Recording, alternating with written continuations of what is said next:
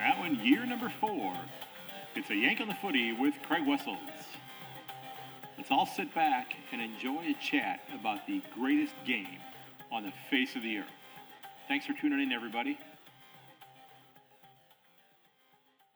Hello, everyone. It's Craig Wessels from a Yank on the Footy, and it is 8 o'clock on the East Coast of the United States and 10 o'clock on Wednesday morning, the 3rd of May in Melbourne, and we are here live to talk about the greatest game on the planet, Australian rules football.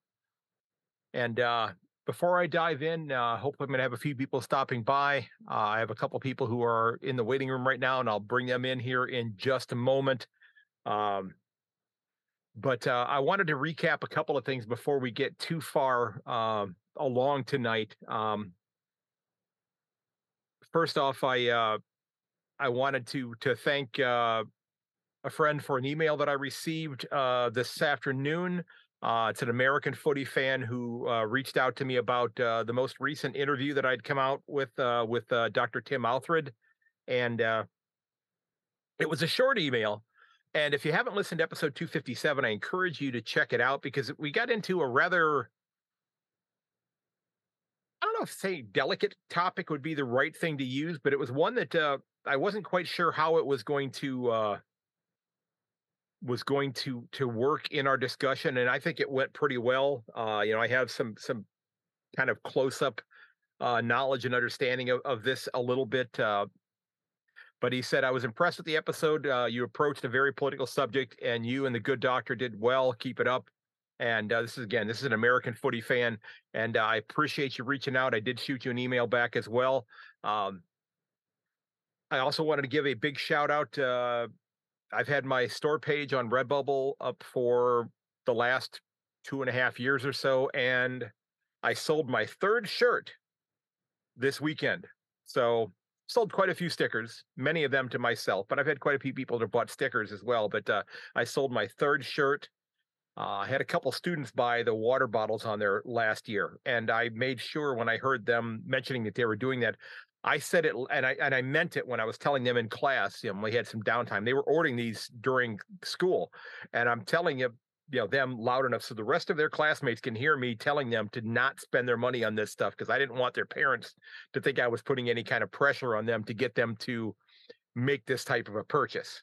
And it turned out to be the case. And I met one of the sets of parents a few months later, and I told them the story, and they were like, no, we knew about it. We were good with that. So yeah, I sold my 3rd shirt. So if you want to be number 4, hey, they're there ready for you. They'll print them up for you fresh. Now, I do have one other thing I wanted to mention before we dive into things, and I wanted to get into this ahead of time. Also, I want to pass my condolences on to Donnie Hess and his spouse.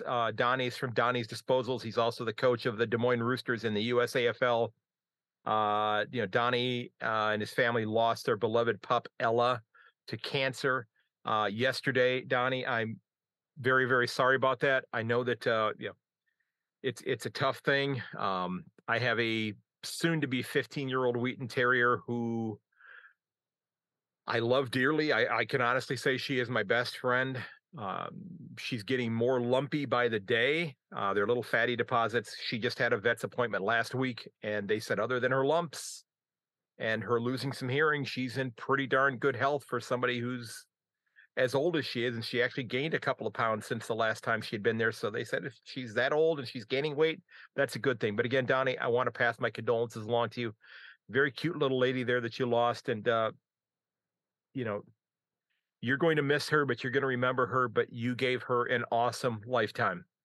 You gave her an awesome life. So wanted to get in today to talk about a couple of the games from this past week, and I'm going to go ahead and bring the guests in. I've got Ben Castle from Americans Watching the Footy, and friend of the podcast, and also another friend of the podcast. In fact, the first person that I ever spoke to about doing this podcast, and he didn't say, "Hey, you're crazy. You shouldn't even consider doing this." So, Rick Shabani from the Los Angeles area, and I'm eternally grateful to Rick for that, because he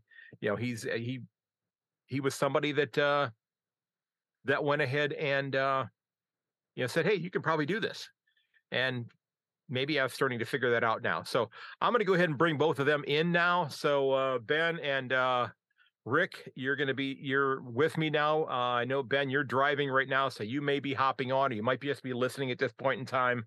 But guys, I'm thrilled you can stop by. We're going to talk a little bit about some of the games of this weekend, and of course there is some huge news. There's a lot of huge news this week in footy. So, Ben, how are you doing there, sir? Not sure. Hey there, I'm driving right now still, so I'm just going to get off the audio. I probably sound a mess. I just want to get home quickly, and then I'll join in full. Well, you actually sound pretty good, because last week when we did the live episode, I didn't realize until after we were finished that I had not plugged my microphone in. So I recorded on the little mic that's attached to my laptop. So I sounded like I was in a fishbowl last week, but that's the first thing I did today, because I always unplug when I get ready to go editing on GarageBand, because GarageBand does not like to let the sound come through when the mic is plugged in for some reason. I've not figured out why that's not the case, but yeah. So no, you sound all right. So I mean, if you want to stay on, by all means, you can tell us how you guys are both in California, so you can tell us all about the traffic out there. Give us kind of the traffic. Yeah. Are you anywhere near the I-5? No, nowhere near. I-5, that you connect to that sort of by Fairfield. No, I'm heading back. I just got off the Bay Bridge, so I'm back on the peninsula now, taking 101 southbound home. Just kind of typical rush hour traffic. Nothing huge to report there. Okay. So, and I just had Alex Spitzer, who I've not met before. He reached out to me today. I'm going to bring Alex on as well here. So before I do that, though, Rick, how are you doing? Fine, sir.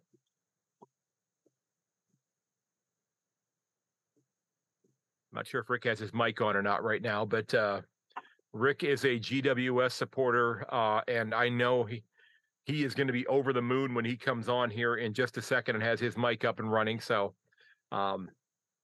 we had a couple great games this weekend, and a couple clunkers, quite frankly, that were just, not good for much other than adding percentage on for a couple of clubs. Unfortunately, two of those worst ones were at the same time on Saturday night. Yes. I mean, I was pretty critical of the scheduling of this round. Firstly, those local derbies, especially the ones out of Victoria, deserve their own time slot. And so I would have loved to have seen Sydney Derby maybe get that mid-Saturday slot to itself, either that or even be the Friday night game. Right. Yeah. And I'll tell you, I did like what, the comments that the incoming CEO had with regards to Thursday night football. Is it going to become a permanent fixture? He said they're working on that in the CBA. Because I love having the Thursday night games, because that gives me, for selfish reasons, for me in the morning at school, I get to come in the morning, and I've got 2 hours to watch a game in my classroom before the school day begins. So works out pretty well that way. Also, when you bring in teams 19 and 20 in all likelihood, because I can't imagine them staying at 19, you're going to need to find another window to avoid all those overlaps if you're wanting more teams to get proper exposure, especially at prime time. So I really think we are going to see Thursday night footy become a fixture sooner or later. Yeah. I'm not sure if I'm really keen on them adopting the NFL model where they have Monday night, Thursday night, Sunday. Again, you have more teams, you're going to have more overlap on Sundays, but I think clubs are going to need a little bit more rest than they might be getting with the NFL model there. So yeah, what I see as the typical schedule coming up is 1 Thursday, 1 Friday, 4 Saturday, 3 Sunday. Yep. So that's 9. We get that sometimes now. So I guess maybe we get 5 Saturday, or maybe like some double Friday where we have one of the games out west. Yeah, that's true. Well, I'm going to go ahead and bring in Alex Spitzer, who has is in the waiting room right now. Like I'd mentioned, I've not met Alex before, so Alex, how are you, sir? I see you are hopping on the audio right now. It's great to meet you, sir. And he's connecting to audio there. Hello, Alex. How are you, sir? I'm good. How are you? I am fantastic. Fantastic. Great to meet you. Same here. Yeah. So tell us, where are you, sir, if I may ask? I'm outside of Atlanta, Georgia. Oh, so you're okay. So we are all Americans here talking about this. And is this the Mason Cox boomerang effect here happening, or have you been a longtime footy fan? I've liked it when I was younger and then kind of got back into it. I've been kind of following with the Rome Redbacks up in Northwest Georgia. Oh, with Wayne. Yeah. Yeah, you must know Kraz. That's awesome. Yeah, I've met him a few times. He's nice. Yes, good guy. I'm Rick. Yeah. Nice to meet you, Alex. Nice to meet you. Welcome to the chat. Sorry I didn't introduce myself earlier. I've been running around a little bit, but thanks again to Craig for hosting, and I'm stoked to talk more footy. And hello to Ben as well. So yeah, and Rick, we're going to have to talk about your line of work. What is going to happen with the prospects of this writer strike coming on? Ooh, yeah, we can definitely talk about that later. It's, okay. Interesting. So. Okay. Yes. I mean, that's are we going to get a whole nother round of reality television programming coming again? As a result of that. We gonna see like a weird Big Brother winter season again, like they did that one time. Oh, geez, I hope not. No. I am much more of a Survivor fan than Big Brother. I'll put that out there immediately. No. Yeah, fair enough. My wife is a fan of all of those. I just think maybe they could just go ahead and have a channel instead of playing Shawshank 24 hours a day. They could show the film Trumbo 24 hours a day. Which, if you know what that one, wrong with Bryan Cranston. Well, if you know what that film's about, that would definitely fit into this situation here as well. So, it probably would. Yeah. So, Alex, what club do you support, sir? It's been fun. You mean in Australia, or you mean here in the US? Well, either. I mean, I guess we'll find out if you're a Georgia fan or a Tech fan, or who do you support in the AFL? AFL, I've always liked Perth, so I kind of lean towards West Coast, but I've also kind of liked Collingwood a little bit too. Okay. And learning more about what the American guys done there too.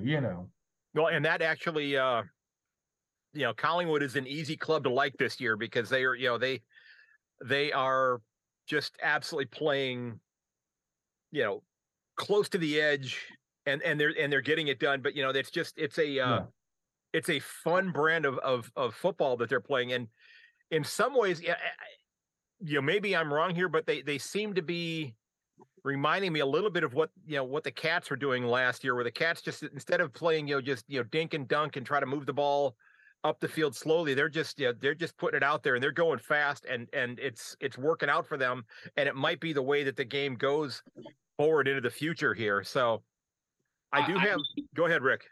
I don't know, Craig. I mean, I think you're already wrong because there's nothing to like about Collingwood.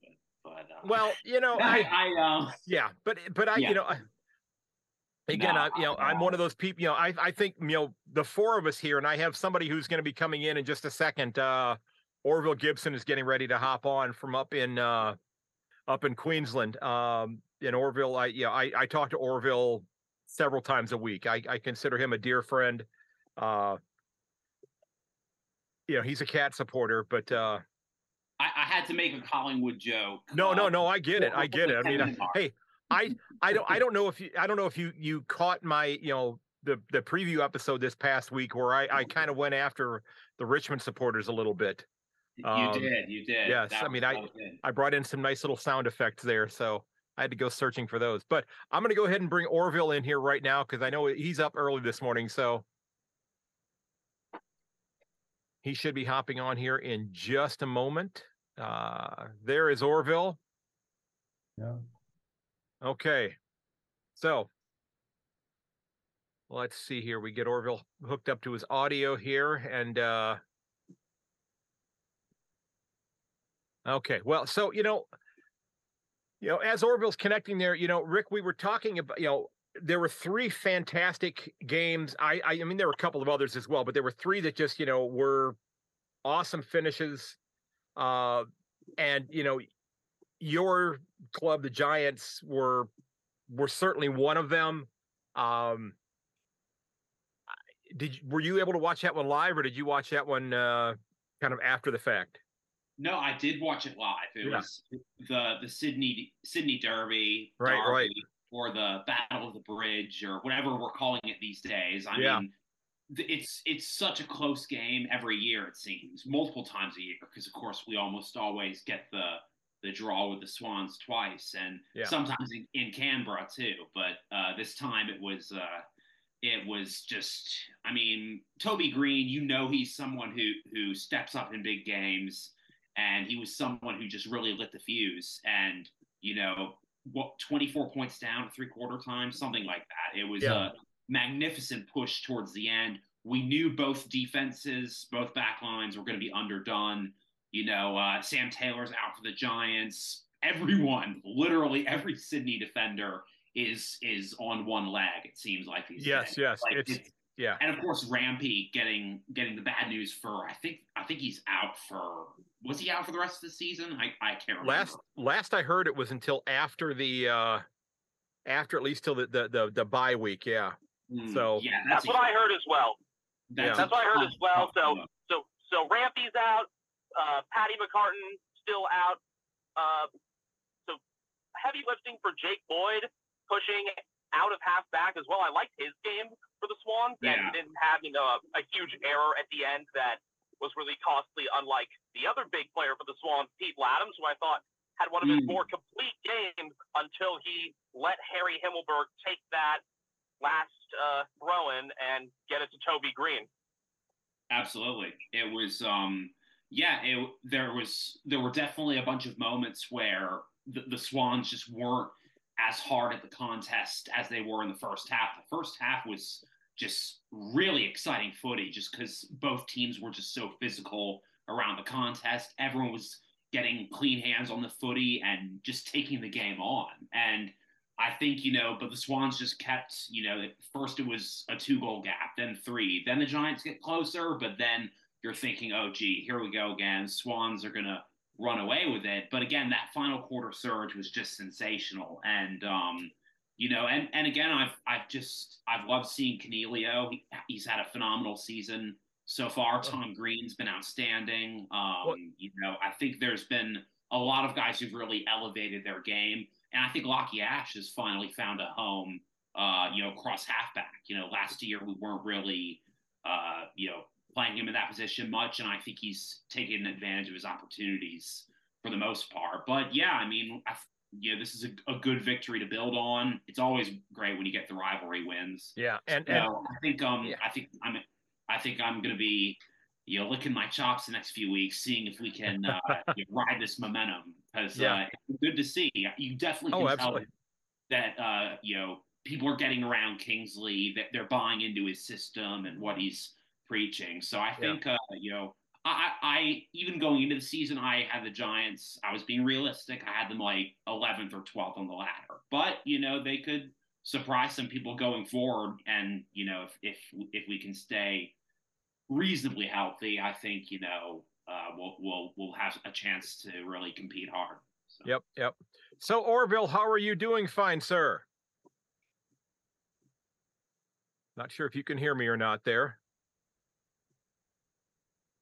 He's moving his camera around a little bit there, but I'm not often going to toot my own horn, but how you doing, Orville? Not sure if you can hear me or not. I don't know if he has his sound on or not there. His sound may not be tuned up or not right now, but I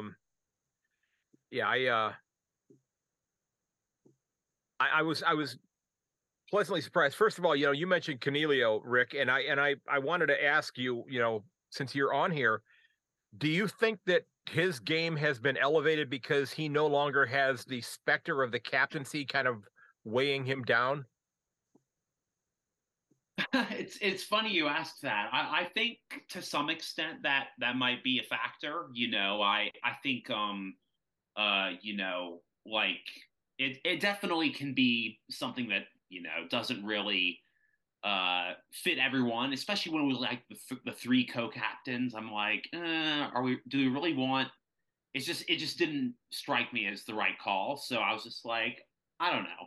But I think overall he's a better fit in Kingsley's system. I think he's playing with more confidence, and he's staying healthy, and he has a clearly defined role. I think a lot of times he was just trying to do too much, and a lot of times that directly correlates to being in a tough situation where you're losing winnable games. It's clear that Leon Cameron's on the way out.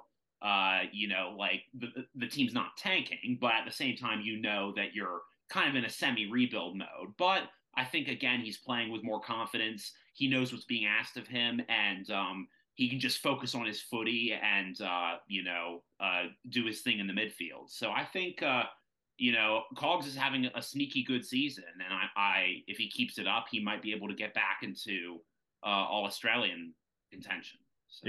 Yeah, it's been, and I posted online. I said, that even a blind squirrel finds an acorn every once in a while, because I tipped that game with GWS winning it by 4 with Toby Green, and I said in the preview that with Toby Green kicking the game winner with under a minute left in the game.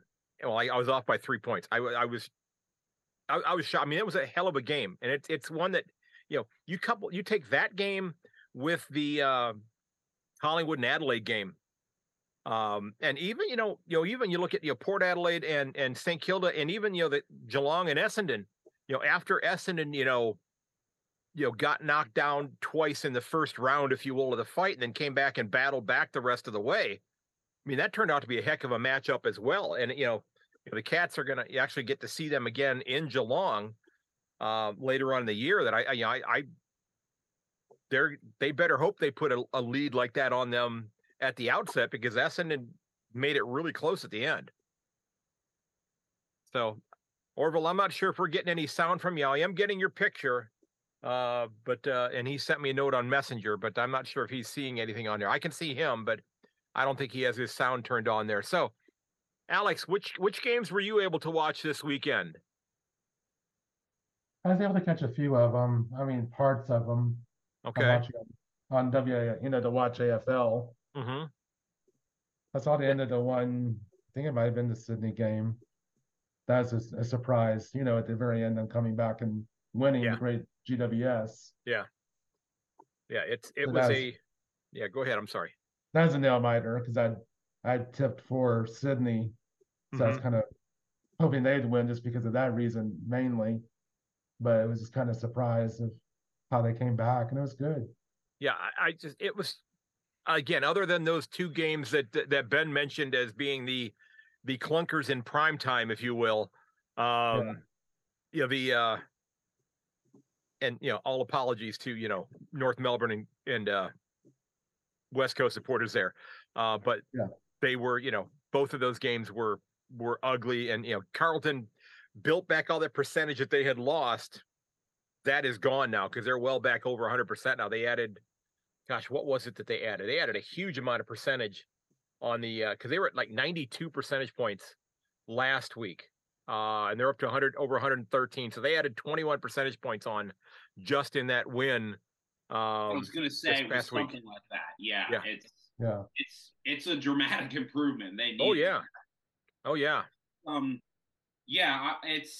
And it helps when Curnow kicks 9 goals. That's definitely a great percentage booster. Absolutely, yeah. Charlie probably could have kicked even more had he wanted to. The Blues were pretty unselfish throughout that game. I really think had he wanted to put the hurt on, he could have gotten close to that 21st century record of 13 that Bud put on a number of years ago out in Tasmania. But I think one Adam coach can learn a lot from another this week, because the Eagles have done that thing for a while, switching the ball to the other side of the oval in the defensive 50. It's so predictable how they want to move out. It hasn't worked for years. Adam Simpson, take notes of what Adam Kingsley's doing, because the Giants were reversing the ball in defense and all over the oval, actually, but it was less predictable, and they were still, they weren't looking for these, completely across the oval options all the time. They were smart about their pass selection, their kick selection, and that's a really good blueprint for them going forward, because it's not something that is super easy to defend against. And I like what Toby Green was doing further up the ground. He had 11 score involvements in this game, I believe, and so that meant he was doing a lot of work, off those center bounces, pushing from midfield to half forward, but the Giants have to be thanking Nick Blakey for getting the ball out of bounds at that final minute to allow Toby to get forward. And this is one of the times where Dermot Brereton was right on the broadcast. It's rare, folks. Let it soak in. Yeah. Well, again, it was also just Laddams not even going up in the ruck contest against Himmelberg. I mean, yeah, you could maybe make the argument that, Himmelberg drops the footy, or, you could have maybe gone for the ball there, but it's like when you don't even contest the ruck contest, and either way, Himmelberg has Toby Green in his peripherals, and he's just gonna dish it out and pick the banana. Like, I've seen Laddams do those sorts of things, in those ruck contests where he didn't go up and then immediately put on a tackle, try to jar the ball out, but that wasn't the time for it. Yeah, and now they've got I don't know when Hickey's coming back, but he should be back in the ruck for the Swannies in a few weeks, I think. So I saw where it said he was close. Yeah. One other note, Rick. One reason why I like the Giants' chances late into this game, despite the fact that they had to come back. Once they got it to within a couple goals, Ethan actually asked Swamp about this on Twitter. So the Giants' last 4 margins of victory in the Sydney Derby, and their last 4 wins have been by a total of 6 points. 2, 2, 1, and 1. Meanwhile, the Swans' margin of victory, their average margin of victory in their last 4 Sydney Derby wins is 40, and I think their closest ever is like 13.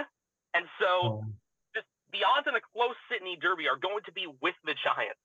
Oh yeah, and I think it's it's a testament to how intense such a young rivalry has gotten. It's basically the youngest rivalry in the AFL right now, and it's been it's always been entertaining regardless of who's hosting it. So I do like the Giants' chances this weekend in Canberra.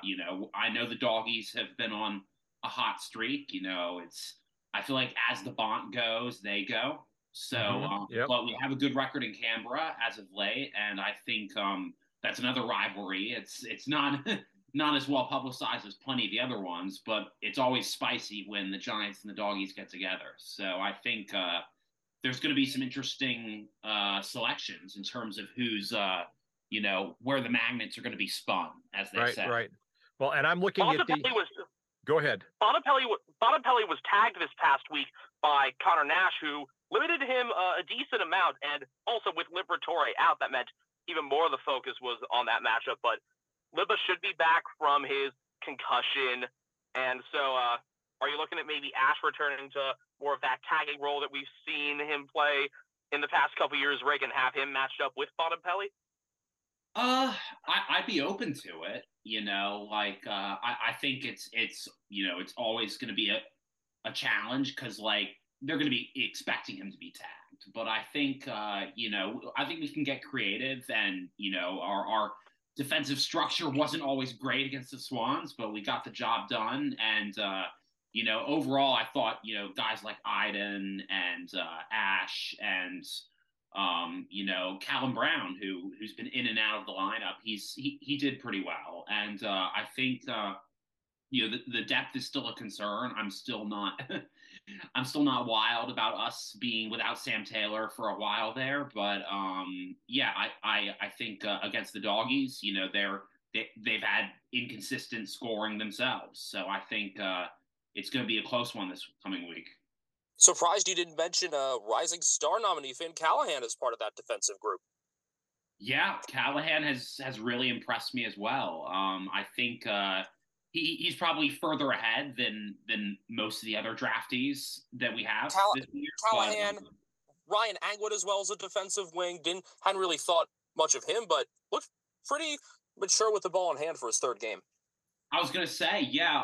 I'd heard really good things about him. It had taken him a while to really develop and get his fitness to AFL level. And yeah, you know, I also saw we re-signed Jacob Ware. So whenever he's back at senior level, I think he's another guy who can make an impact down there. Because I think even with our struggles in the last again tail end of the Cameron era, the last few years, you know, we still had some, you know, we still traded intelligently and got some high draft picks that have developed pretty well. And the Giants Academy kids, I've liked the look of them as well. Lee Collier, he's always injured, it seems like. I can't wait to see more of him, but hopefully we can get him fit and healthy again, because he's a guy who's done really well in the VFL. It's just he hasn't really, and he was a high draft pick, he just hasn't really gotten that big opportunity at AFL level much yet. So, well, you know, I was just looking at the injury lists, and Tom Hickey is not on the injury list. He supposedly is back to full fitness, so we might see him this week. But you know, it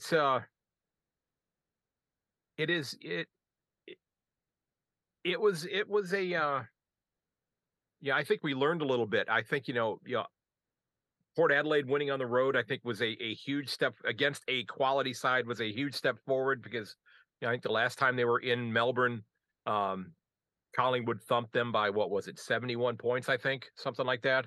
But, you know, there's, you know, away from the games themselves, and Orville still is trying to get online, but I wanted to kind of touch base on some of the other news that has happened in the last, you know, 24 to 48 hours. You know, you've got you know, Andrew Dillon is going to be the new AFL CEO coming up in October.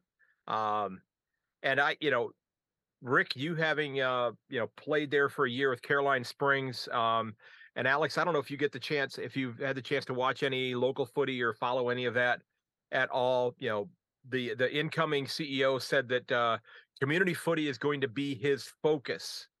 And I think that, you know, hopefully that's not just, you know, a talking point that's going to fall off by the wayside, because I truly think that needs to be the focus, because there's so much competition for athletes now with other, you know, competitions, whether it be soccer or basketball, or, you know, if rugby is making a resurgence, or, you know, whatever it may be. But are you happy with the Dillon ascension to this position? I mean, go ahead, Alex. Oh, sorry. I think it'd be good with the community, you know, to build more community and everything like that. That's what Rome is doing here in Georgia, and I heard that Wayne's wanting to try to start another team nearby, which is actually closer to where I live. So that'd be nice to see too. Wow, that is because this would be his third club that he'd been involved with then, right? Yeah, because he was with the Atlanta club, and then he went on to Rome. Yes. Yeah. Is there there's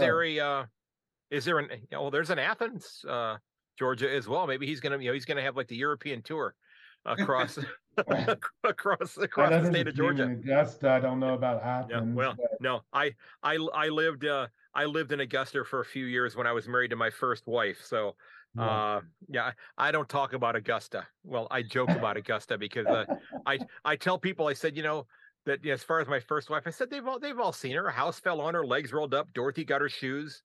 You know, it's everybody's seen my first wife. But you know, I think he was saying the right things, because, you know, local footy, and I wish he'd have mentioned country footy a little bit, because he said community footy, which maybe that is like an umbrella statement that he's making there. But those clubs took an absolute beating during COVID, and and I know there have been several that have not been able to reconstitute themselves. And I saw that there was one, and it was a big club, if I'm not mistaken, down in Tasmania.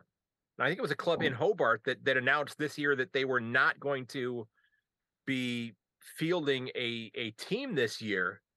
And if you're getting ready to put a new club in that state, then I think if nothing else, you need to do absolutely every friggin' thing that you can do to get local footy absolutely sprinting forwards in Tasmania, so you have a talent pool to draw from for this club. Because there are so many people who are saying, well, who may not say out loud what James Sicily said out loud, that may not want to go to Tasmania.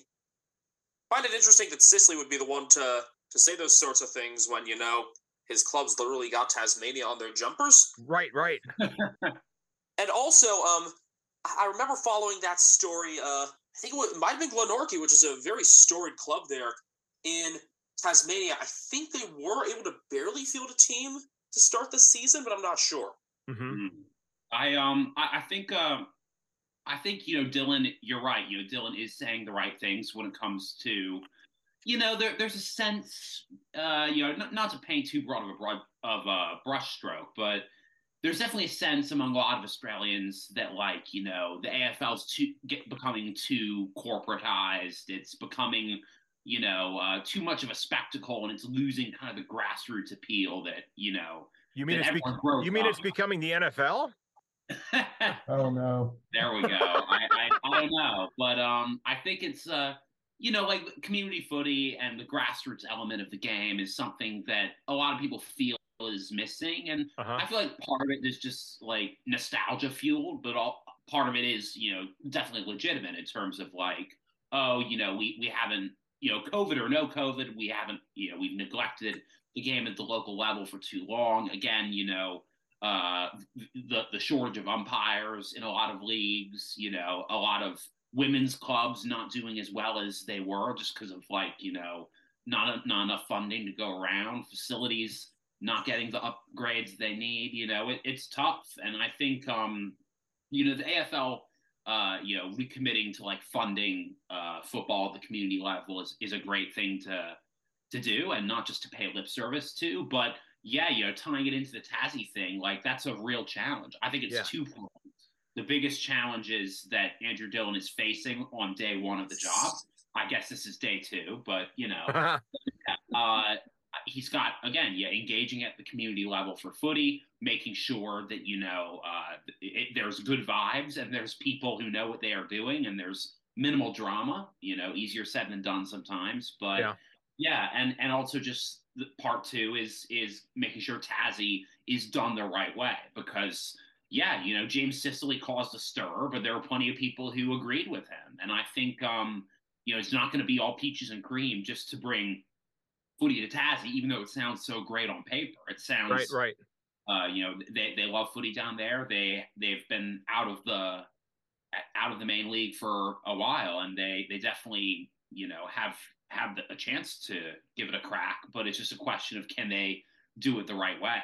And it's going to be fascinating to watch it unfold now that we have it basically in writing that we're going to have a Tassie team for number 19. So it'll be an interesting transition.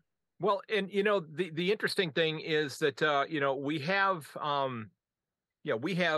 4 Americans, 5 including me, I guess, sitting here talking about this game 15,000 miles away, or 15,000 kilometers away, that we all love.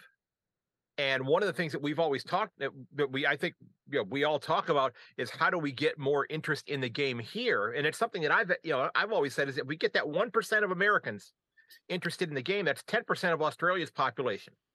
If those people are, getting, memberships, buying the Watch AFL app, buying gear, that sort of thing, it could pump so much money into this competition, which they could then turn around and use it to invest in growing the game in Tasmania, in growing the game in Queensland and New South Wales, because they're redoubling their efforts right now. And this is going to lead into the second thing that, to me, it was a little controversial. But again, Rick, this is kind of right in your wheelhouse here in a moment. But Eddie McGuire's comment the other day, where he was discussing basically making the statement that GWS and Gold Coast should not come play games in Melbourne unless they're in the finals. That they should play, that GWS should play only in Sydney and in Canberra, and that Gold Coast should play in the Gold Coast, Alice Springs, Darwin. It sounded like he was mentioning Townsville and Cairns and that sort of thing, to help grow the base of that club and give that club those two clubs a foothold, because neither one of them are drawing huge amounts of attendance consistently. Again, if the Giants are winning, people are showing up, but they'll show up for the derby and such, but they're still struggling to they're getting more people in Canberra than they are in GWS. So I know a lot of people thought that that McGuire's comment was really off base, and I'm thinking about it, and I thought it was a little bit too, but it kind of made sense in a way that it might, maybe this helps to get those clubs having that foothold. If they can bring, each year, Collingwood and Essendon and Richmond and, North and, the Geelong up there to play year in and year out, that it's going to help to grow the game there if they're getting to see those big clubs, and maybe they're going to, become more directly connected with their local club. I don't know. When I first heard it, I thought this is kind of crazy. And the more I thought about it, I said, maybe it's not the dumbest idea I've ever heard. Well, I mean, to be fair, Eddie McGuire's had a handful of dumb ideas over the years. Yeah, that's true. That's true. I mean, we all have. I mean, we've already talked about my first wife here tonight. I mean, I think that there's definitely I mean, like, in terms of having games in Cairns or Townsville or smaller cities where the AFL wants to gain a foothold, it's like, that's been done already. And yeah. I know Gold Coast has, they have the partnership up in, they're playing a game a year in Darwin now. Right. They're actually playing two. Yeah, that's correct. Yeah. They got the Dogs and the Crows up there this year. They drew well for that. They played really well in both of those last year, and it was fitting that a couple of those academy guys from the North showed up there. Mal Rosas and Joel Jeffrey had some of their best games of the year there. Yeah, both from Darwin, and Jeffrey's dad played a few years in the AFL as well. But no, yeah, I think, and I've been to TIO Stadium. That's a really nice stadium for such a small city. So shout out to the boys up in Darwin. But no, I think like these teams can't come to Victoria. That's the ludicrous part of the argument. It's like, okay, then like like what, are we going to go back to like the closed borders during COVID, and like Perth stays in and just plays the Western Derby? Like, no, get out of here. It's one of those things where like that's why no one takes Eddie McGuire seriously, because he makes a headline that's like, oh, like the expansion teams shouldn't play road games in Victoria. It's like, well, the fixture is already Victorian bias just by sheer math. So it's like everyone is going to play a ton of games in Victoria. So it's how would you skew an already skewed schedule? So it's like, and then you're like, oh, this parts of this kind of makes sense in an Eddie McGuire kind of way. But then you're like, oh yeah, but like he just had to go through all this word vomit in order to make an actual point. So it's like, oh, okay, great. But I don't know. I mean, I think, again, playing games in smaller cities and trying to get a toehold in bigger markets is a great idea, but it's like, you just have to do it the right way. Yeah. And the other thing, I just remembered the he's talking about border closures. It's fitting that you're talking about that as a Giants fan. I'm not sure if you remember the banner that the Giants put up last year in Perth. Giants are in town, tough and hard-nosed. Frio will be wishing the border stayed closed. Dockers are really wishing that right now. Oh, I mean, like I forget who it was, but someone was saying that I mean, like there've been quite a few disappointing teams so far in the AFL season. It's been kind of shocking, but I think you'd be remiss if you didn't pick the two Perth teams as the biggest disappointment so far. It's just been it's something about it this year. It's just it's a bad omen. Like they just are not rising to the occasion. Alex Pierce, Ethan said this on our episode that we just uploaded yesterday, our round 7 recap. Alex Pierce, if he were a Victorian captain, if Rio were a Victorian team, he would be catching even more heat than Patrick Dangerfield was in the first few rounds of the season for his performance or lack thereof as captain. You were talking about how some players, the captaincy really fits them. I was surprised at how well it's fitting Toby Green, but Pierce has seemed a step off all year.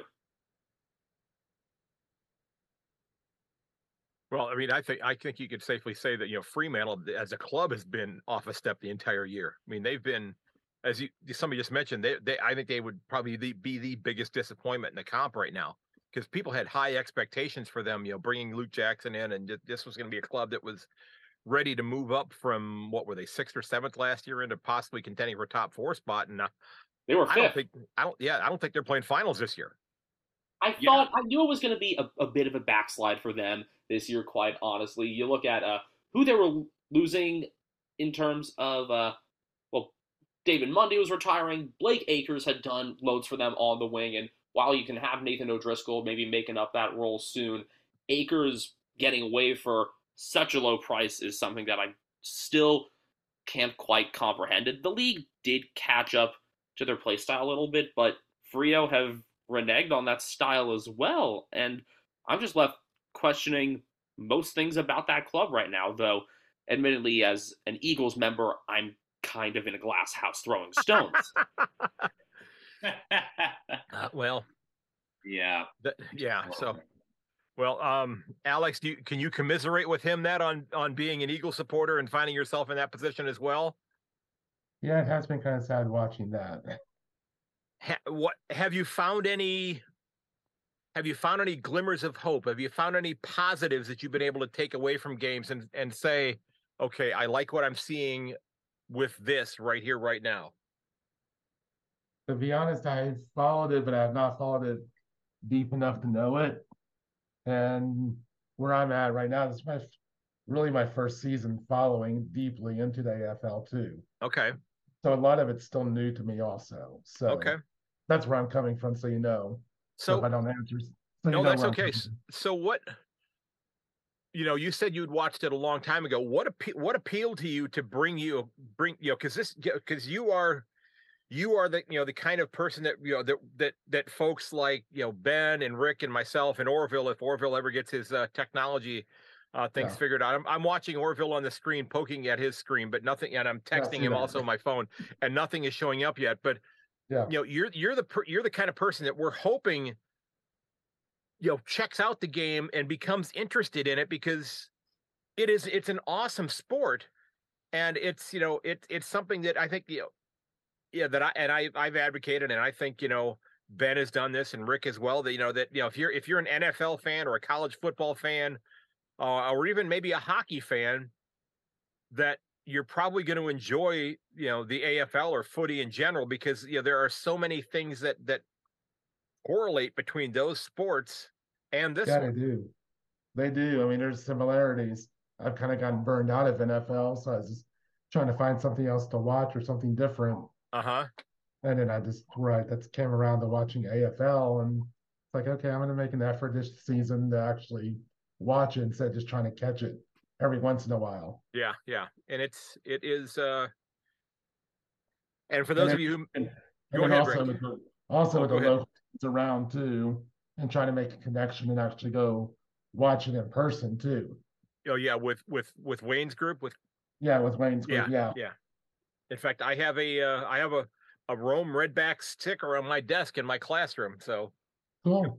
Yeah, I met Wayne 2 years ago in Columbus, Ohio. He had driven up for a little regional tournament, and there were, I think, 4 teams that were playing there, and I sat and talked with him for about 3 hours, and I wish I had my recording equipment with me, and I didn't even think to turn it on there because it would have Oh, been man, yeah. it would have been a great discussion.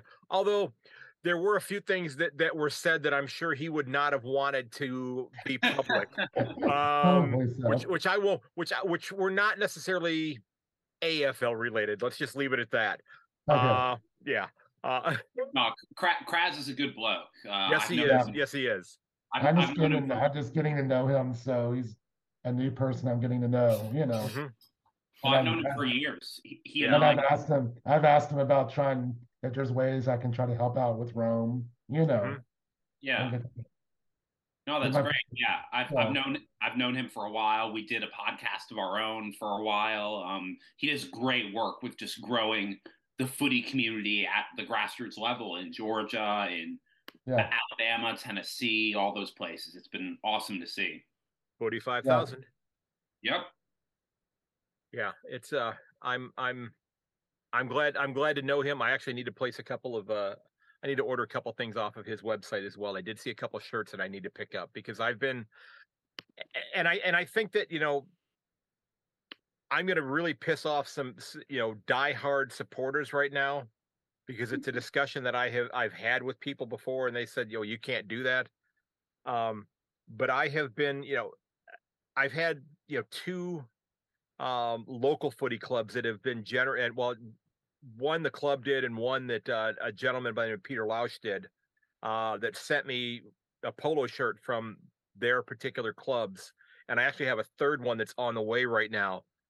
So I mean, it's like 60% of a work week's worth of clothes to wear to school, to promote the game. So I have said that you see people that will walk around town, and on uh, one day they'll have a Kobe Bryant, you know, jersey on, and jersey on, and then the next day a LeBron James, and then the next day a Tim Duncan or a Giannis, whatever, and they have all these different ones here, and they're kind of showing who they like, who they're promoting in the game, and I said, well, if I'm here in America and I'm trying to get people to notice the game and ask questions and such, what's the harm in wearing the like a polo of one of the other clubs to kind of promote the game, and a few people kind of understood where I was coming from, and there were a couple of purists that were ready to call an exorcist for me for having made that kind of a comment. But I actually did order one that'll be here the end of this week for a different club, and I have several that I'm looking at on eBay. And I keep waiting for them to, send me an offer to reduce the cost of shipping them here, or selling them. The shipping is, of course, the cost prohibitive part. But I figure, if I'm going to try to promote the game, if I can wear, a polo from, Club A, Club G, Club Q, whatever the case may be, every single day, it's going to get people asking questions about it. Doesn't that's mean that I true. don't love my club. It means I'm just trying to promote the game in general. I don't know. Yeah, I was actually wearing a West Coast polo shirt. It's a little bit tight on me because I am a big guy, unfortunately. And Australian shirts are a little bit smaller, I found out. Yes, they are. But They a run about guy, a size smaller. Yes. yeah, I noticed, and I'm unfortunately pretty big. So just to wear comfortable shirts. But I was up in Chattanooga and someone saw the shirt and they're like, "What is West Coast? Is that West Georgia?" And I said, "No, it's West Coast Eagles," and explained to them what, some of Australian rules football, but it caught his attention, Yeah. somebody out of the blue. Yeah. Well, before we dive back in here, I believe Orville has figured out his tech issues because I see the muted microphone button on there. So, Mr. Gibson, sir, are you able to hear us now? And is he able to unmute? Pregnant pause. He's going to unmute here in just a second. Yes, he's going to do it. It's going to happen. He said he can hear us. So, Orville is I've had Orville on for a couple different episodes. I consider him a hero, and if you have not listened to the episodes that I did with Orville, and when I say a hero, I mean a genuine hero. In terms of things that he's done during his career, having been in the Australian military, what he does during Anzac Day as well, absolutely awesome. And there's also a great story in one of the episodes that I had him on. We did like a 3-hour interview that I broke into 2 episodes. Shortly before World War II broke out, his great aunt attempted to assassinate Benito Mussolini and actually shot off the tip of his nose. Yeah. Well, that's something different. Yes, it is. Yeah. That is different. Yeah. Well, and there's actually there's a podcast it's called History Daily, and they actually did an episode on that about a month ago about his great aunt having done that for that day's episode. And I reached out to the guy who hosted it, because I've listened to another one of his podcasts also. And I'll go ahead and plug it here. If you're a fan of the Civil War, there's a great show that he does called 1865. It's a dramatic one. I mean, I listen to a lot of like old time classic radio from the 1950s and 60s and such, even the 40s. But a lot of these dramas that are being done as podcasts kind of recreate that type of thing. This 1865 one is awesome. But this guy, I sent him the link to the episode and the time marker for it, and he was stunned that I knew somebody that had done that. So Orville, are you going to unmute yourself there, sir, so you can join us, because it's about nap time for you, isn't it? Yeah, I think he heard me there. He's chuckling a little bit right now. So, okay, we're going to get him on in a second here. He's going to turn that mic on, and we're going to be able to hear him here in just a second. Not quite yet. Okay, so I'll do a little creative editing with this when we get there. But again, folks, we're across the Pacific here, and newer technology here as opposed to the Podbean app, which has been acting up for me lately. So, getting back to the we talked about the Gold Coast and GWS idea. I don't know if it's if it's a great idea or not, but because I don't think the league is ever going to admit that they made a mistake. I don't think that's ever going to happen with possibly GWS or in terms of an economics aspect. I don't mean the clubs themselves, but they've struggled to keep these, get these clubs established, and it's been over a decade now for both of them. Rather than continuing to pump more money into the clubs, maybe this is a way to fix it. I don't know, but or maybe they just move one of them. Maybe they move Gold Coast to Tasmania, and that's going to be the 18th license that just gets relocated. Who knows? But I don't think they want to throw the cards in on that. Can you hear me? Hey, Orville, Yeah. How are you, sir? Yes. Yay. I'm at the end of my string, Craig. Yeah, well, that's well, I have been touting you and telling them that I think you are an absolute hero. And we're talking a little bit about your great aunt there before you came on as well. And the assassin. Yes, The failed assassin. Yeah. But it's just there's some absolutely fantastic stories that that you've shared in terms of your family's involvement with the history of Australia and even world history, because had she been more successful, world history might have changed. It may well have done, Craig. Yeah. It may well have done. Well, Hitler wouldn't. Well, the assassination attempt was in 1926. Right. And that was well before Hitler got to power in Germany. So he regarded Mussolini as an idol. He was one of Hitler's idols. Yeah. And it may well have led Hitler down a different path. He may have become a or something.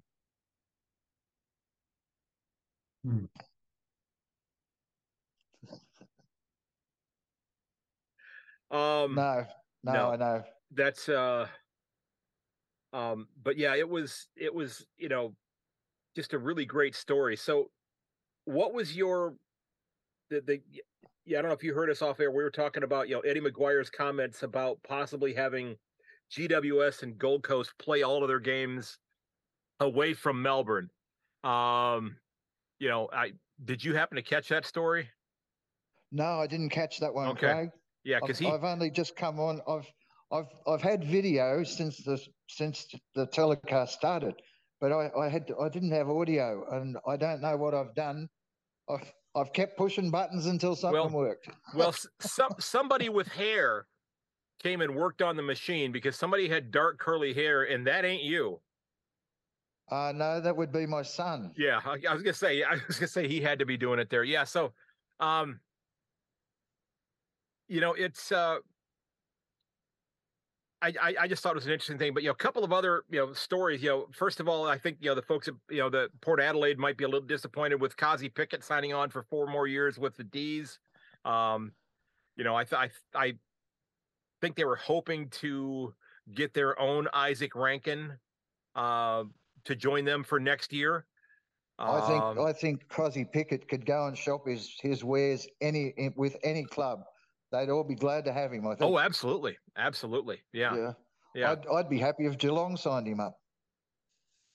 Well, hopefully Tyson Stengel, recovers a little bit and gets himself, healthy again and reestablishes what he did last year. I hope he's not going to turn into another Nakia Cockatoo. Oh man. Yeah, I know. I had to bring that up. I had to bring that up, didn't I? Oh, yeah, you had to bring him up. Yeah. Well, you know what? There's a couple little injuries there with Brisbane. He might even get on the emergency list for this week.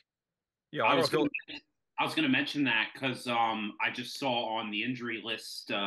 Shout out to Donnie for sending it to our little Twitter group. But I did see Zorko and Daniel Rich. Yeah, probably going to be out for 3 weeks. Yeah, so he might get a game. Possibly. Might get a game. That'd be great to see. Yeah, I'd be thrilled to see him back on the paddock. Yeah. So the last thing I really wanted to get into today, and this is something that I saw Mitch Robinson post on Twitter yesterday. He was talking about, with all the clubs that are having the significant amount of injuries that they're having right now, and this has come up before, and I've heard it discussed before, the idea of loaning players, to other clubs to maybe fill out their lists if they're, to get those players, it benefits, their home club in terms of them getting a game experience at the highest level. It's not something we see done here in the United States. Generally speaking, in terms of teams are not sending out somebody from their team to go play on the other side necessarily, but it got me thinking about a little bit about what the NFL does with their practice squads, and I don't know if there would be something like that could work with the AFL, where because it's different because there's not really a minor league. There's not a VFL or a Sandful or a Waffle,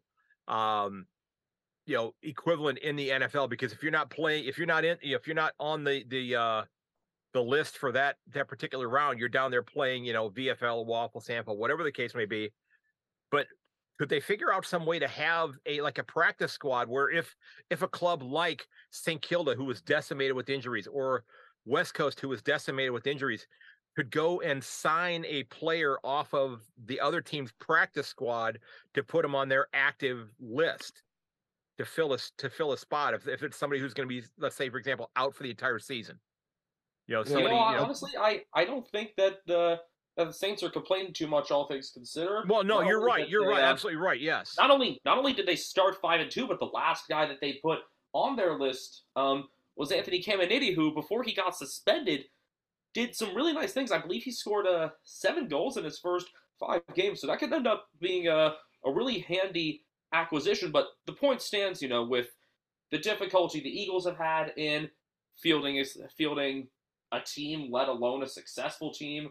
Yeah, they got Sam Petrevsky-Seton suspended for this week, so I mean, you could think about sort of a practice squad type thing like in the NFL, or just the practice of loaning players like you have in soccer.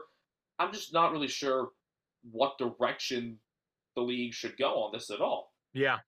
I mean, this might be a very outside the box suggestion, but if we have if we're going to have like a mid-season draft and a rookie draft, then why can't we have like obviously you'd have to limit it if there depending on like if there's a genuine need. But what about like an emergency player top-up draft? There's always going to be like the best VFL players, the best waffle players who aren't already on a list, like already on Frio's list, but they're playing waffle because they're rookies, or everyone's different. But like right, because like you always hear these arguments about like there's already too many AFL listed players. The talent pool is spread too thin. I don't know. There's no perfect solution. Well, like Chris Scott said that last week. He said there's too many players on a list.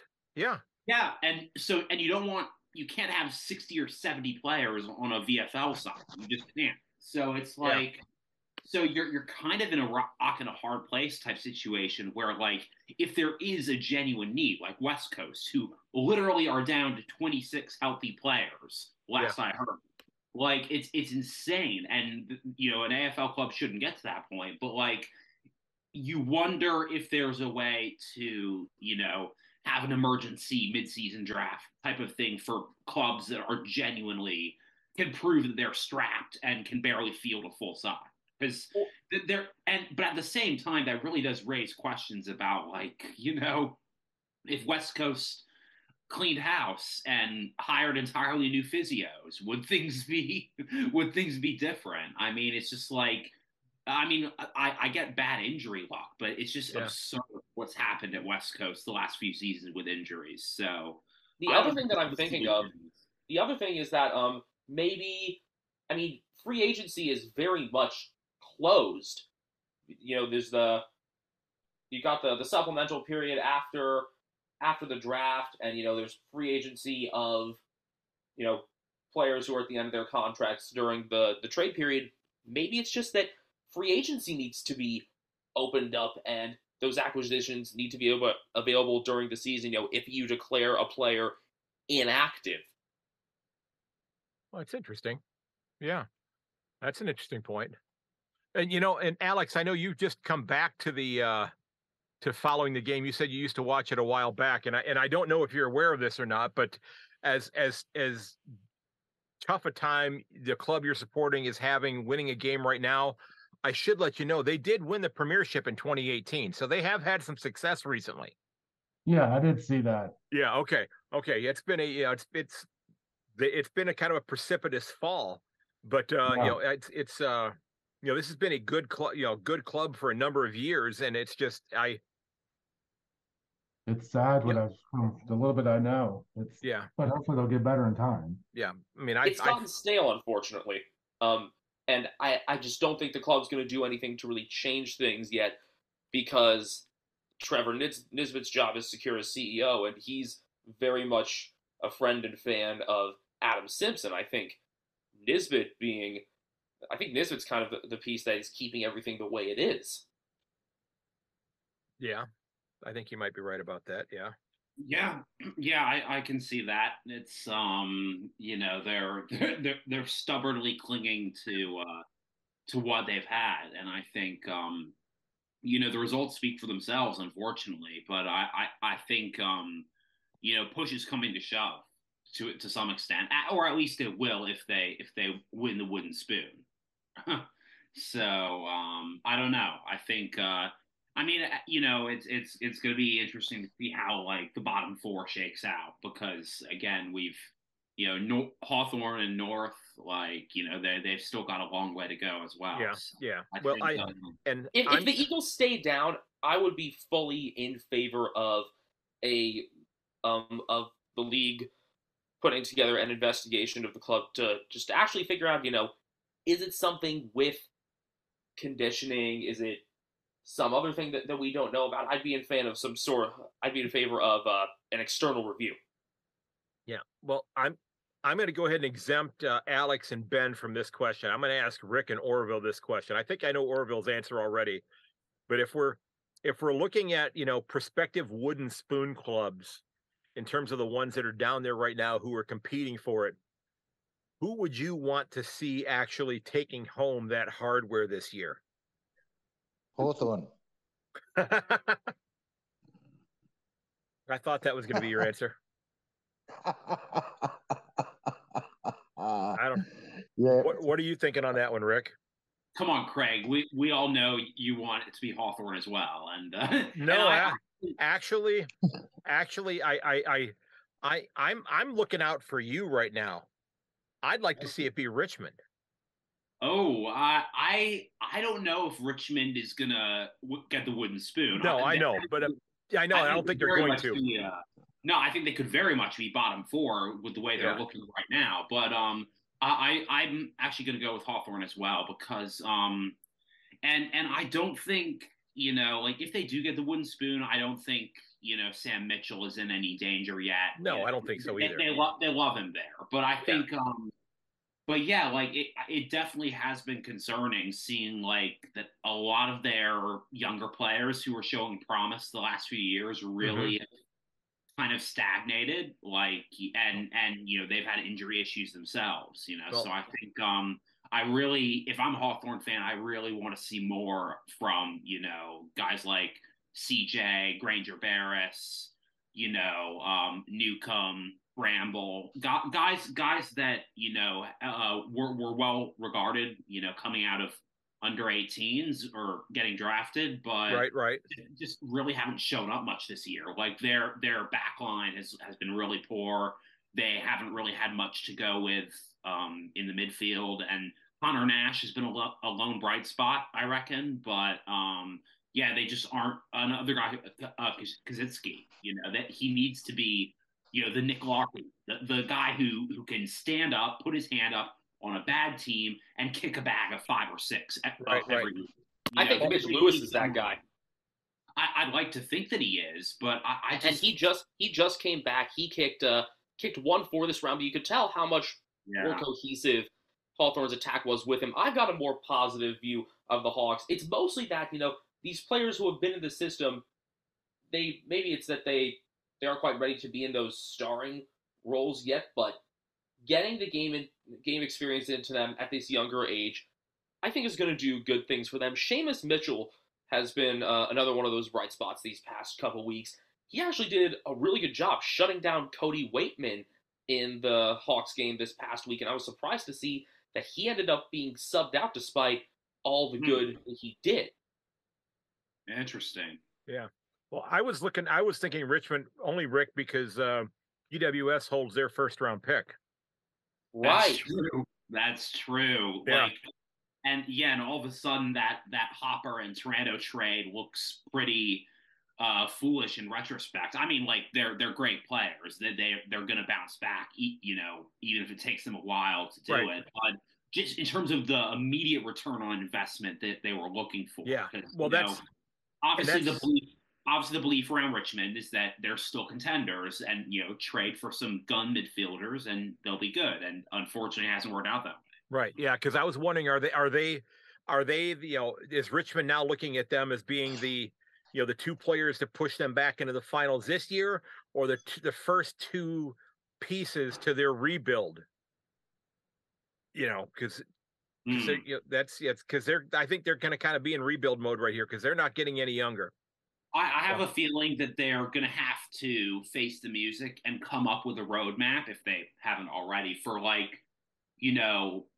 Jack Revolt, Dusty, Kotchin. You need a plan for if one of them retires, if 2 of them retire, or if all 3 retire, because all of those are within the realm of possibility right now, I reckon. But at the same time, it's like Dima Hardwick, that's the last thing he wants to hear right now. And he really wants everyone to still be bought in and have that sense of belief that they're still a flat contender, but I just don't see it. And I do like I liked his and I don't know if you happen to catch his press conference after the game this weekend with Gold Coast. And I have to admit, while I poked fun at Richmond in the preview episode, I did tip Richmond to win this game because I just wasn't sure how Gold Coast was going to do without Tuke Miller. But they did a decent, good enough job with him. But Hardwick seemed to take a little bit of a different approach to playing at Marvel. Yeah, and I wrote down. He said, it's a ground, it's green, it has goalposts. That sounds a little bit different than the last couple of years. Oh, we hate coming here. We don't want to be here. We don't like this place. And like, you're making it sound like you had to crawl over broken glass to come play a game there. I don't know, but and it doesn't seem like when they actually do go play there. I think that are Richmond supporters pouting by just not showing up because they're Gold Coast is not going to be bringing a large contingency to that game, which is probably why Eddie McGuire said what he said. But there's plenty of seats for Richmond supporters to be at that game if they choose to do so. And I they talk about how much of a powerhouse fan base they have, but if you're not even going to show up to watch your own club play in their hometown 3,100 meters away, do you lose a little bit of that credibility? I don't know. What do you think, Orville? Am I completely off base there? No, Craig. I'd walk from my place to Geelong. That's about 1,000 miles. I'd walk that far to see I'd walk that far to see them play. Yeah. I just looked up the attendance figure there, Craig.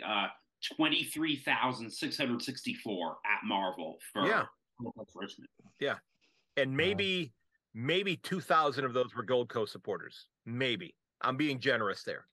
Yeah, it was a little under the target that the Tigers had been looking for. I knew it was going to be an uphill climb for them to get good attendance against the Suns anyhow, but now that they came in 1-4-1, they're now 1-5-1. A comment that I'll have about that game, I mean, Matt Rowell did have his more on-ball role, and childhood Tigers fan Noah Anderson had a very complete game. If you're looking at that supporting Richmond fan. Yeah. Huh? Yeah. And he's the one that sunk them last year after the siren too, which makes it even funnier. But if you're wanting to look at some of those role players for Gold Coast in the midfield as Miller is out, Braden Fiorini is the main one that I have really seen kind of getting to things in the corridor, and then working from the defensive wing into the middle. Rory Atkins played his first game and was a pretty high possession getter and fantasy scorer this past round. You wonder why I picked him up. Yeah, I tried to pick him up also. Yeah, you got him? Yeah. Yeah, I got him, and I just started prepping for buys. I have Lockie Weller. He did pretty well. I don't even want to talk about my fantasy team, but you know what? I did figure something out while I was sitting here, and I wanted to mention this. I really think, and I'm convinced of this now that more I think about it, because you gentlemen were both there. Ben and Rick, you were both there when we drafted our teams. I am convinced that the West Coast Eagles were using the same software that I ended up using on my computer to draft my team when they were putting their team together for this year, and that's why it's been falling apart so much.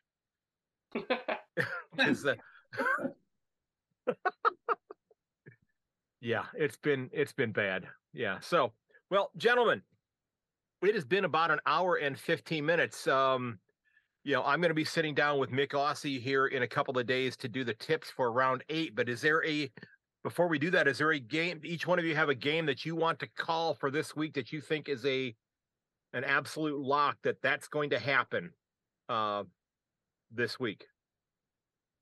A loss for. I'm guessing Hawthorn. I'd like to see the Pies lose this week. Gonna be tough against still banged up Sydney. Actually, honestly, I think Hawthorn are a decent chance out west against Freo, which I cannot believe I'm saying. I'm not willing to call that game. I mean, it's a little bit gutsy for me to say this, but I think the Lions win on Friday night. I could see that. Okay. I could see that, yeah. Well, and that would be a big statement for them winning in Melbourne. It's not the G, but they got over the G curse last year in finals, no less. Right. What about you, Alex? What game are you thinking this week is going to be that you're pretty confident how it's going to go?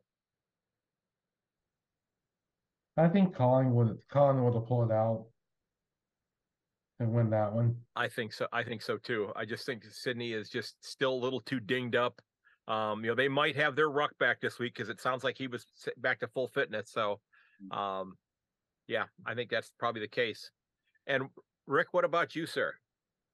Yeah, no, I don't like the Swans' chances much this round either. But I was actually going to go with St. Kilda. I think they'll definitely get back on the horse this weekend against the Roos. That's going to be the late game on Saturday. So I think St. Kilda's going to be really motivated, and they dropped a few spots on the ladder, so they're definitely going to want to be back on top, and hopefully get some of that percentage back against the struggling Roos. And so, also just terrible to see the Charlie Coleman injury. Definitely wishing him the best. That was he does have a history of leg injuries. That's a really tough one for the Roos to see. So we'll see how they can try to compete against the really hot Saints side. And I'm looking at the two games that are going to be overlapping one another this week. It's Melbourne at Gold Coast and Hawthorn at Fremantle. The two games are going to be played at the same time this week. Maybe a little bit of a step up from Carlton West Coast and North Melbourne and Melbourne in terms of maybe them being a little bit more competitive of contests. So don't sleep on Dockers Hawks. I think that could be I think it's going to be a very good game. I really do. I think it's going to be a good game. Yeah, I don't think that one's going to be a snooze fest like the other two were last week. Yeah. I like your idea of thinking Hawthorn might take that one, and I may steal that tip from you for Thursday night. I'm also interested to see how the Bombers definitely still have some things to prove. I don't see them knocking off Port Adelaide on the road, but stranger things have happened. I think that's that could be one that could be really entertaining as well. Yeah, and I think that you've got a couple games that can compete for game of the round. Carlton and Brisbane certainly. You can make an argument Port Adelaide and Essendon, and then you've got the Crows going to GMBHA this weekend as well. I mean, that's going to be a heck of a match up there as well, I think. Just thinking about that tip I had on the of the Lions. I mean, I think that's gutsy. Knowing what we know now about injuries, I think it's going to require Katie Coleman to step up. And I don't know, for some reason, Sam Doherty can't catch a break. This is going to be his 150th game. I could totally see the Blues messing it up.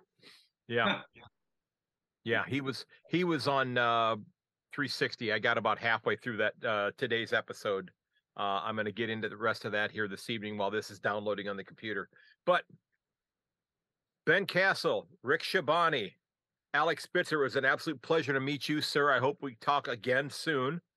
And Orville, I know you got something going on there. I did mute your mic there. I want to thank you for coming on as well, man. I did mute you there, so you can probably take yourself off of mute there but guys, I want to thank you for coming on. This was a great chat.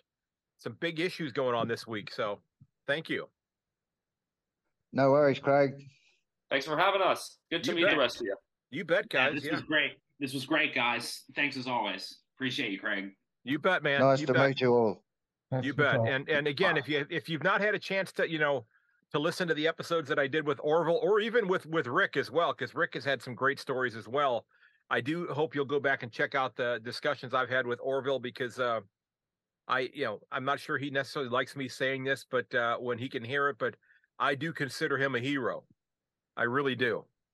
And I was just doing my job, Craig. I know you were, but that doesn't mean that other people can't think that about you. Okay. So, and I thought the best part of that interview was telling you about when I met the bloke later on. No, well, I think it was, yeah, and that is hopefully going to whet the appetite of people that they're going to have to go in and listen to it now, because it's a jaw-dropping event. that when that happens though. So I'm just going to tease that, and hopefully you go back there, and I will link to those in the show notes for this episode. So folks, this is a Yank on the Footy. I do hope you will check out the website, yankonthefooty.com. I do hope that you will also check out Americans Watching the Footy. And Ben, why don't you share your where we can find your show and reach you guys online as well? Yeah, thanks, Craig. So I, Benjamin Castle, host Americans Watching the Footy alongside my older brother Ethan, who unfortunately couldn't join us today. I think he's covering a baseball game tonight. But you can find us on all major podcast platforms. Follow us also on Twitter and YouTube at Americans Footy. We're going to be actually recording our Round 8 preview tonight, and I'm also going to just be editing a quick short tonight as well about an interesting moment from this past week that had me thinking about something from 2021 as well. Oh, cool. And it involves Charlie Dixon. Ah, this isn't the big sign in the stands, you know, that we love big dicks. No, this is not that at all. No, this is about something on the field. Okay. Well, Cody Waitman might have something to say about that as well. Was waiting for that. I had to work that in there. All right, take care. Almost caught me with my pants down there. Well, guys, Rick, before we wrap up, have you got any, are you still doing any writing at all on Footy or that type of thing? I know you had been. Oh, it's been a while, unfortunately, but I do still have several dozen articles on worldfootynews.com. So if you want to look up my work there, it's always fun for me to go down memory lane. And I might write a little bit more for them in the future. Who knows? Okay. Shout out to Troy Thompson. Of course, he does a great job with that site. He's also the moderator of World Footy, the Facebook group, which is a great one. And but yeah, no, we're always happy to get more Americans involved and to discover this awesome game. And thanks to everyone for joining. And it's always great talking about footy. And the LA Dragons going well this year? Yeah, we had our Anzac Day game against San Diego, and we're getting into the first few rounds of the season soon. And of course, the big ones are going to be regionals or Western Regionals, the tournament up in Seattle. Mm-hmm. That's going to be in July, and then we have nationals. Of course, is going to be in Florida this year in mid-October. So U.S. NFL action going on. Of course, everyone loves getting around that stateside, and so onwards and upwards we go. It's been all right. Okay, well, gentlemen, I do want to thank you for hopping on here. This was a lot of fun, and we'll likely do this again next week. And I may, once school is out, because those of you in Australia, I'm a school teacher, so I'm doing this at a time that actually works for me. I know it's not terribly convenient for a lot of people in Australia. I may start doing these more in the mornings, my time once school is out for about a period of about 10 weeks. Because I'll probably do these at like 4:00 in the morning. So it's in the evening then for those of you in Australia who may want to hop on. Then that's not to say that I don't like talking to these gentlemen. That's not that at all. But we may mix it up a little bit, maybe do even more than one of these. And I do have a number of irons in the fire as far as interviews. I have an interview I've been working on setting up now for 3 years that I believe I am doing it next week. And it's one that I can't tell you how excited I am to do it. I've been working on this discussion and trying to get this one set up for 3 years, and I'm about 99.5% sure that it is a go. So I'm very excited about that one. That's the one with Nathan Lovett Murray. Well, you're letting the cat out of the bag there. I wasn't going to say who it was, but yes, it is. I may end up I may edit that out there when it comes time for that, though. But yes, it is. Yeah, just put a long bleep in. I might do that though, but yes, I may mute you then on that one then, or take that out of there. But yes, I'll mention that off air here real quickly before we wrap up. I'd love to know what's happening with the NIRS. That's all. Yes, I will definitely get into that then. Well, gents, I want to thank you for coming on, and I do truly appreciate it. Thanks. Okay, Craig. Yepper. You bet. Good Thanks to a lot, chat. Craig. See ya. You bet, Thank guys. you. Uh-huh.